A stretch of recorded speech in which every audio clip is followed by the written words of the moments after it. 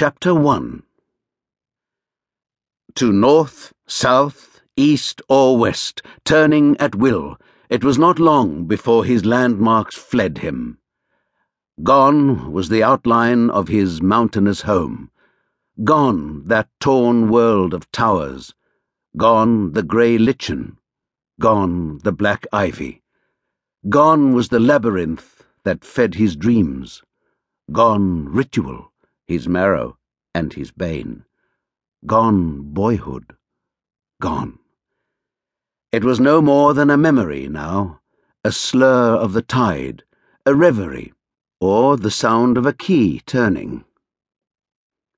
From the gold shores to the cold shores, through regions thigh-bone deep in sumptuous dust, through lands as harsh as metal, he made his way. Sometimes his footsteps were inaudible. Sometimes they clanged on stone. Sometimes an eagle watched him from a rock. Sometimes a lamb. Where is he now, Titus the abdicator? Come out of the shadows, traitor, and stand upon the wild brink of my brain. He cannot know, wherever he may be, that through the worm-pocked doors and fractured walls, through windows bursted, gaping, soft with rot, a storm is pouring into Gormenghast. It scours the flagstones, churns the sullen moat, prizes the long beams from their crumbling joists, and howls. He cannot know, as every moment passes, the multifarious action of his home. A rocking horse, festooned with spiders' rigging, sways where there's no one in a gusty loft. He cannot know that as he turns his head, 3 armies of black ants in battle order are passing now like shades across the spines of a great library.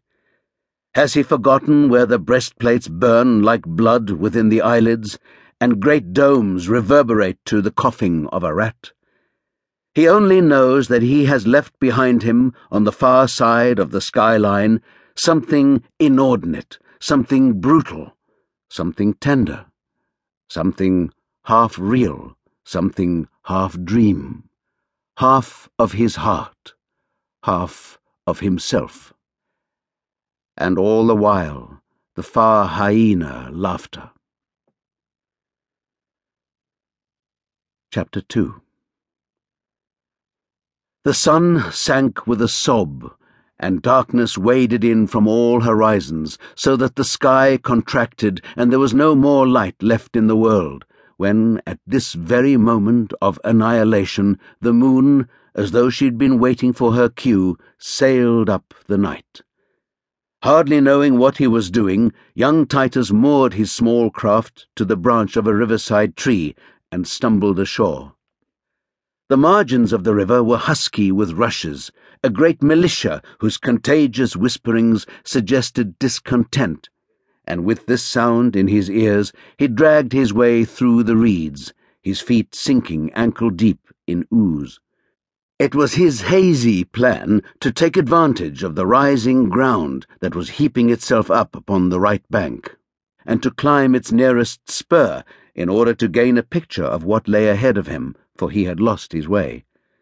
But when he had fought his way uphill through the vegetation, and by the time he had fallen in a series of mishaps and had added to the long tears in his clothes so that it was a wonder that they held together at all, by this time, though he found himself at the crown of a blunt grass hill, he had no eyes for the landscape, but fell to the ground at the foot of what appeared to be a great boulder that swayed.